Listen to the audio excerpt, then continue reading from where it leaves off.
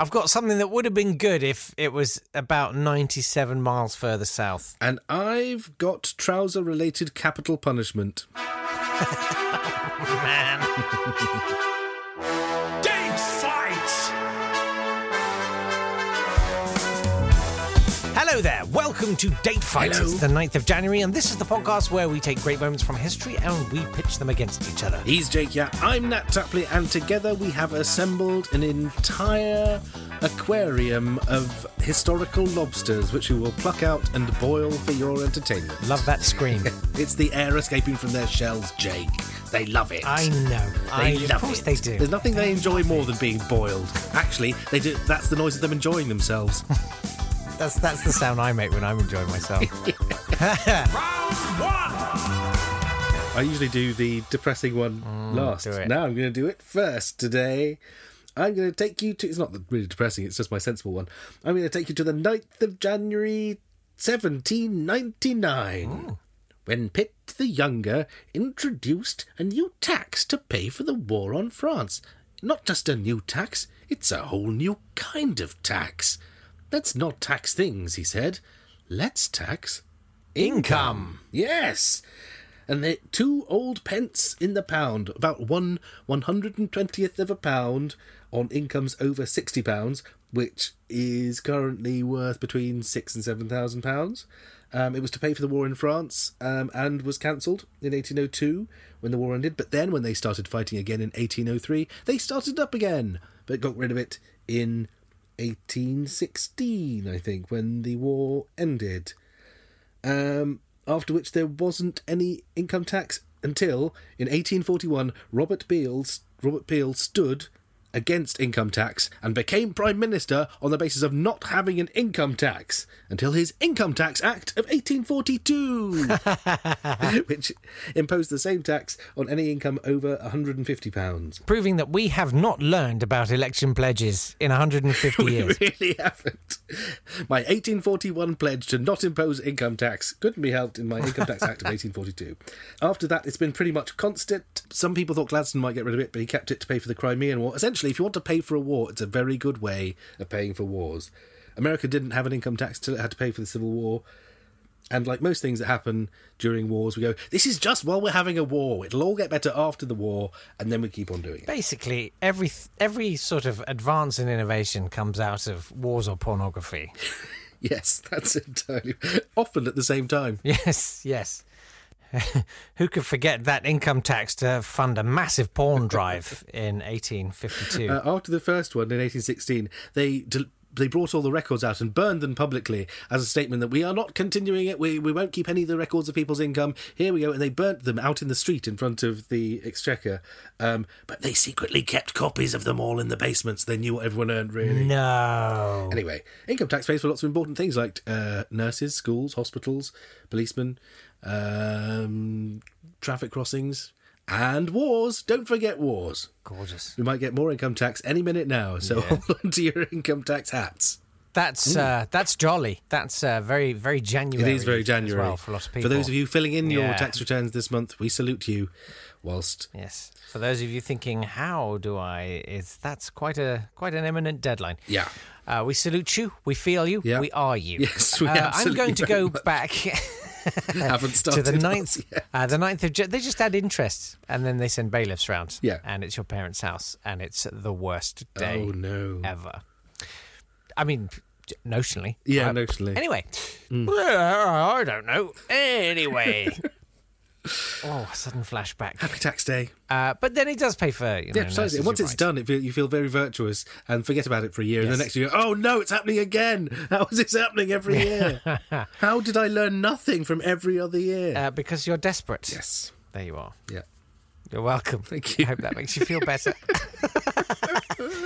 9th of January 1909. Ooh, yeah. And Ernest Shackleton, one of the greats, leading the Nimrod expedition to the South Pole, Yeah. plants the British flag Very good. at the South Pole. Okay, 97 nautical miles north of Yeah. like 112 miles north of the South.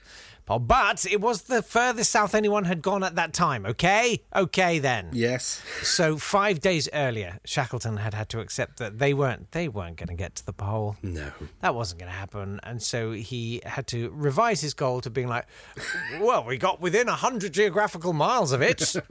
Well, then. That's like when Kennedy said, in 10 years' time, we will get somewhere close to the moon. Yes. Yes. We shall conquer Everest or thereabout because it's there-ish. It's there somewhere. It was the 9th of January, and they basically... They got to a point where they were like, we just have to get within 100 miles now. So they dumped all their stuff, like their sledges and everything. They just dropped it and just physically just walked the extra bit to try and get within 100 miles. We have shot our bolt, wrote Shackleton, in, I suspect, a very unsteady hand. And the tail is 88 degrees, 23 minutes, 5 seconds. They were... Is that the one where they crashed on the way home as well? No. Oh, okay. No, I think that was a different expedition. There's one where Shackleton ends up... I think he's stranded somewhere near the Falklands, just has to hang out and walk across. That was an incredible story. And the hero of that was a guy called Crean, right, who was the ship's carpenter. And what happened was that the ship, in that expedition, the ship got surrounded by ice and it crushed, and it sank. And all the men were stranded on the ice. This guy, Crean, who's this Irish guy, there was a lifeboat, and he took bits of wood from the busted up ship, and he sort of reinforced this little lifeboat and built up the sides of it. Mm-hmm. And he and a few men with Shackleton went off on a rescue mission to try and fetch help to go and get the stranded men. And they had to navigate by the stars. And it was this, you talk about moonshot. It was something like 100 miles to the nearest civilization. And we know he's very good at getting within 100 miles of things. Right. Well, he was, and he actually nailed that one. And that was the one, really, if you're going to nail one, that was the one. Yeah, get that one right. They got to this island by dead reckoning, and they got there, and there was this massive cliff, and they had to scale this cliff, and they were all exhausted and starving. This band of, I can't remember, sort of 4 or 5 men, and they had to keep walking, and they were exhausted. And they said, let us sleep. And Shackleton was like, if I let you sleep, you're just going to die. So he would say, okay, you guys have a sleep, I'll keep watch. And he would let them sleep for 5 minutes. And then he'd wake them up and say, right, you've had a couple of hours, off we go. And they believed it. No, man, he kept them going, and they found this whaling station, and from there they managed to get help, and they went and retrieved the crew. And the thing about Shackleton was that even though a lot of his expeditions didn't exactly nail the brief, the destination, he never lost a man, and he was very rightly proud of that. And in this story, unlike Scott, who lost all of his men, right, exactly, apart from absolutely Cherry Gerard, so who just spent the rest of his life miserable. Well, exactly. I mean, this story is amazing. So they were returning. So 9th of January, they get as far south as they're going to get. They turn around and they are walking back, and they've got almost no food left. And there's this one guy, a guy called Wild, and he gets dysentery because why not? Because they've eaten some poisoned... I think it was poisoned penguin meat. Eaten too much penguin. No, it was pony meat. I'm so sorry. Was it? It's gorgeous. They took ponies as well. People need to stop taking ponies to the South Pole. Yeah, stop doing the pony business. You always have to eat them. Yeah, you have to shoot them and or eat them. So they had like 3 biscuits, these men, and Shackleton gave the guy Wild his biscuit, and it was genuinely a heroic thing to do. Wild wrote, by God, I shall never forget, thousands of pounds would not have bought that one biscuit. Thousands of pounds, of course, in those days is literally hundreds of pounds today.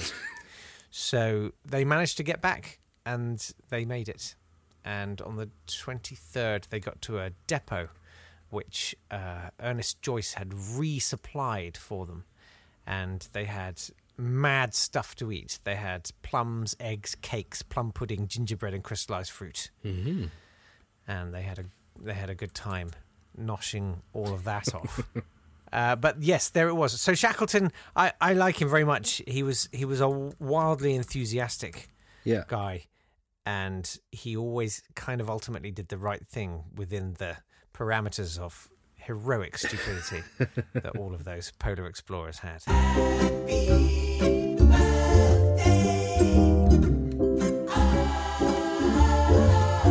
Happy birthday to Richard Halliburton. He was the first celebrity travel writer. In the time between the world wars, he swam the Panama Canal, retraced Cortez's conquest of Mexico, relived the life of Robinson Crusoe, flew around the world in a biplane, and tried to cross the Pacific Ocean in a Chinese junk. Unfortunately... Now. I'm all about the Chinese junk. Unfortunately, he didn't manage the last one, so was lost at sea. But he was hugely famous, wrote loads of books about his adventures, and just kept on thinking, what's the next mad thing I can do? There we go. I'll have a go at that. That's Richard Halliburton, who was born on the 9th of January. He sounds amazing. I want to know more about him. Yeah, he's great fun. There's lots of good... So... When he went to live as Robinson Crusoe, he only took, I think it was a goat skin cloth and a knife to go and live on an uninhabited island with, to see if he could survive. Wow. I'm seeing a format. Are you? I'm seeing a format. Let's work this up. In fact, Channel 4. Yeah. Halliburton Islands. I'm not Caroline Flack. Welcome to... No, I'm not going to touch that with a barge pole. Okay. Happy birthday to Susanna York. And I was going to do one of my rather snide. Oh, she was in lots of good films like They Shoot Horses, don't they? And also was hospital manager in 2 episodes of Casualty in 2004. But until I thought that actually she had a great career. She was nominated for an Oscar at one point. Wow. And yes, the end of her career did not have the highlights of the earlier part of her career, but at least she had a career. And I'm sitting here putting together this for you. We're all working for free. Yeah. Susanna York, she was great. Happy birthday to Imelda Staunton, who is genuinely brilliant and managed to shine, even as Mrs. Lovett, even next to Michael Ball's Sweeney Todd, which was appropriately enough in a musical about butchery.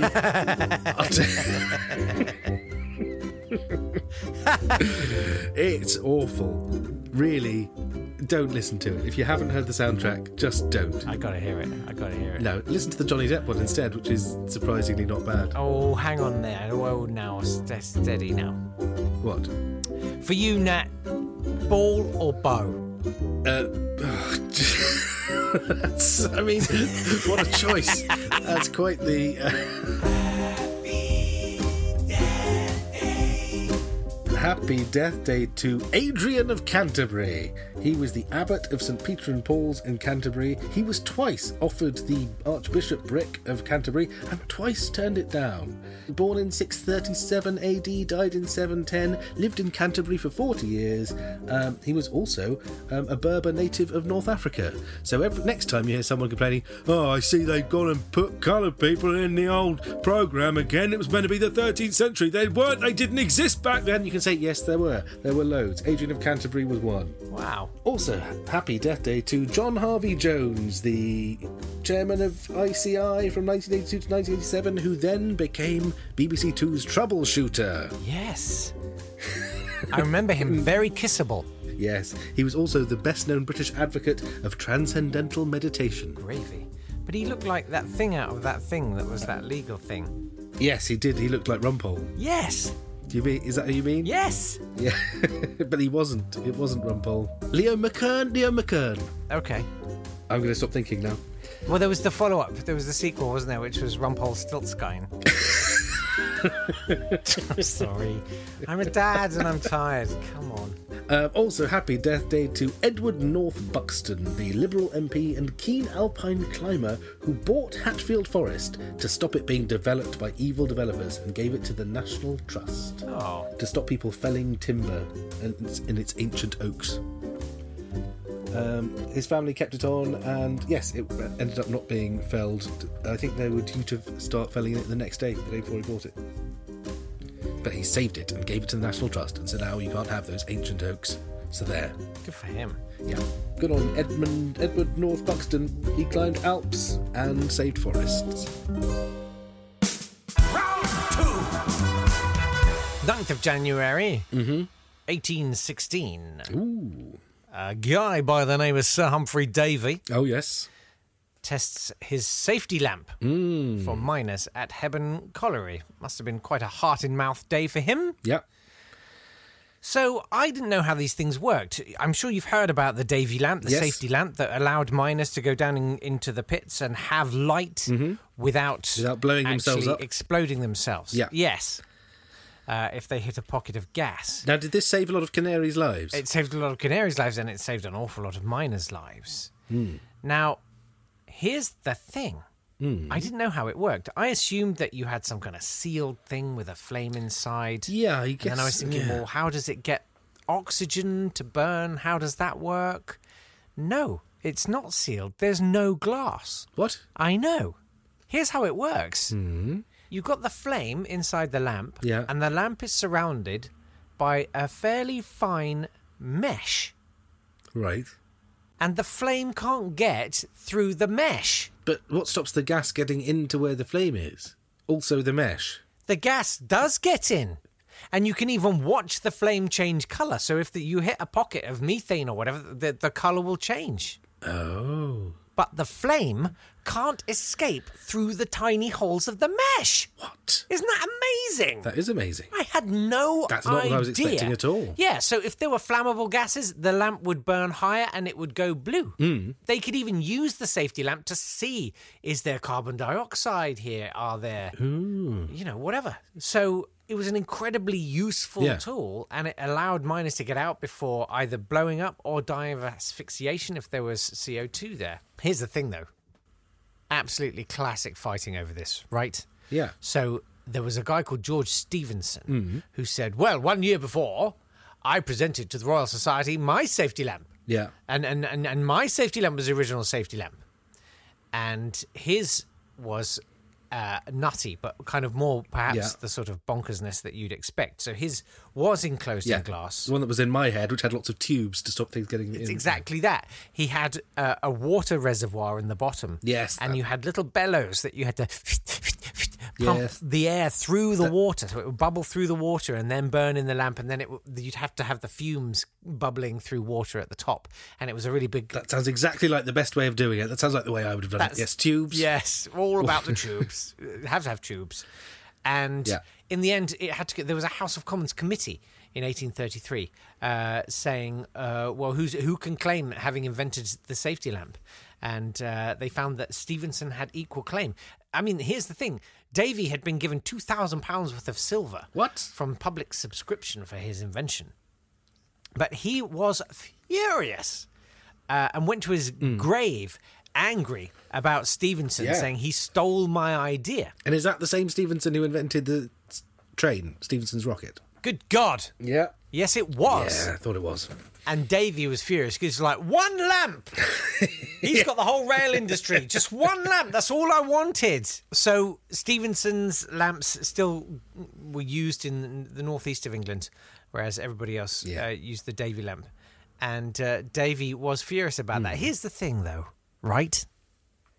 Davy said, I had it first, and or whatever. But 4 years earlier, in 1812, a guy called William Reed Clanny completed his first lamp, consisting of a candle in a glass surround, and that had the water reservoir and all the rest of it. Here's the thing. There we go. Yeah. Humphrey Davy invented his version of the lamp quite soon after a visit to Sunderland in August 1815, where he had seen one of Stephenson's lamps, and Stephenson had acknowledged a debt to Clanny's researches. Right. So Davy being like, oh, it's mine.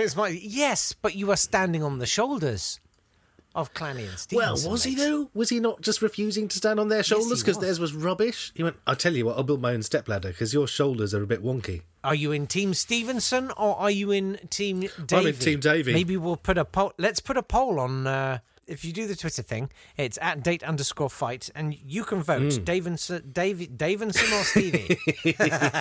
Remember, Well, that I think solved there's it. a nice Gilray cartoon of Davy pumping the bellows in some sort of experiment and making someone fart as he does it. So there is no funny cartoon like that about Stevenson. You can't argue with that. It's Gilray, probably, I think. If I can find that cartoon, I'll put that up on Twitter.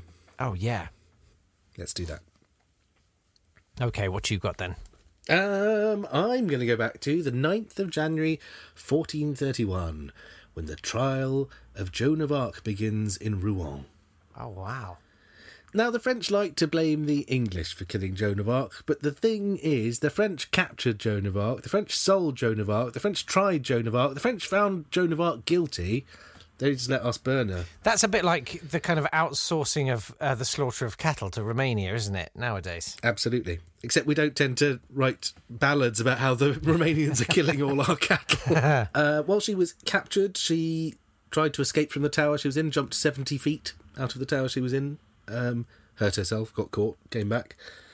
She didn't actually hate the English as much as she hated other heretics. At one point, the year before, she'd offered to go on a crusade with the English against other heretics, so they could go on a crusade together, killing people who weren't proper Catholics, according to her. Anyway, when she was captured by the French, the Burgundians, the Duke of Bedford paid 10,000 livres for her. He was annoyed because she'd been sending him nasty letters all year. She'd been running around sending him notes that said things like, "You'll be hearing from the Virgin, and the meeting will cause you much pain." Oof. Yeah. And she said, "I've been sent by the King of Heaven to kick you out of France." Wow. She was pretty feisty. She would have been great on Twitter, actually. Yeah, she would have loved Twitter. She would have been superb. Anyway, she was charged by the French judges who were trying her for heresy. She was charged with witchcraft, blasphemy, fighting on a Sunday, and wearing men's clothes. Seriously? Those were the charges against her. The one they got her on was wearing men's clothes. Oh, wow. Yeah. They'd originally tried to trick her. They asked her if she'd obtained the grace of God, which is a trick question often used by inquisitors. Because if you say, yes, you believe that you have obtained the grace of God, then you are blaspheming, because only God can know the mind of God. And if you say no, then you don't believe you're in the grace of God, so you believe you're sinning, so they can hang you either way. But she came up with a clever answer. She said, "If not, I pray God puts me there. If so, that he keeps me there." She then dropped the mic and sort of walked backwards. Anyway, she was got on the trouser thing because the inquisitors told her, well, if you agree to put a dress on, then we'll send you to a religious prison, some sort of convent, and you won't have to, be in a prison surrounded by English jailers anymore. So she agreed to that. She put on a dress. They took her out in public. They made her sign something and said they would take her to this new jail, but they didn't. They sent her back to the original one with the original jailers who she was afraid of in her dress. So again, she tried to put trousers on, at which point, because heresy was only a capital crime if it happened twice, they said she'd twice offended God by putting trousers on and burnt her. Oh, wow. Joan of Arc done on a trouser-based technicality by the French. That is just... And with the help of the English. I mean, we weren't... We would, essentially horrible bystanders who did the burning in the end. Oh, it's not like we do that now, though. No, I mean, we'd always step in if we saw some sort of injustice of some sort. Yeah, completely. Mm-hmm. That is an extraordinary story. I had no idea that's what happened to Joan of Arc. She's an interesting one. She's amazing. I wish she was here, Nat.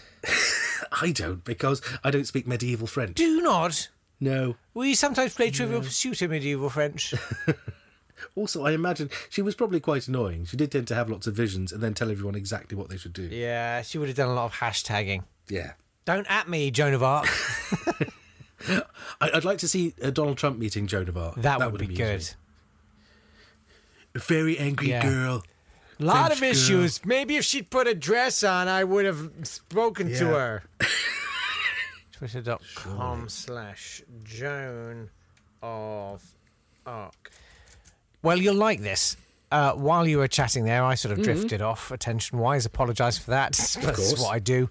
And I had a look on Twitter, and the @Joan of Arc account has been suspended, which doesn't altogether surprise me. Sort of feels fitting, doesn't it? Yeah, it does. It's what she would have wanted. Probably is. As well as the burning of everyone involved in making Twitter. Well, that was the 9th of January. Yes, and that was a really good one to end on, although horrific for Joan of Arc, of course. Yes. Ta-da! We will be back callously raking over the detritus of humanity tomorrow with another date fight for the 10th of January. That would make sense, I think. Let's do that one. And let's do the 10th. We hope you'll join. Shall we? All right. And we hope you'll join us too. We'll see you then. Take care. Bye-bye.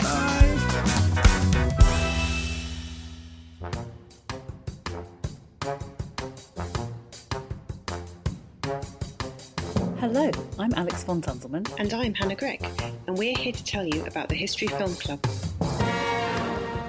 The History Film Club is a new podcast about history And films. and history in films. And films in history. Every week we'll talk to an expert. Like Stephen McGann, Amanda Vickery or Dan Snow. We'll find out their fictional favourites and historical hates.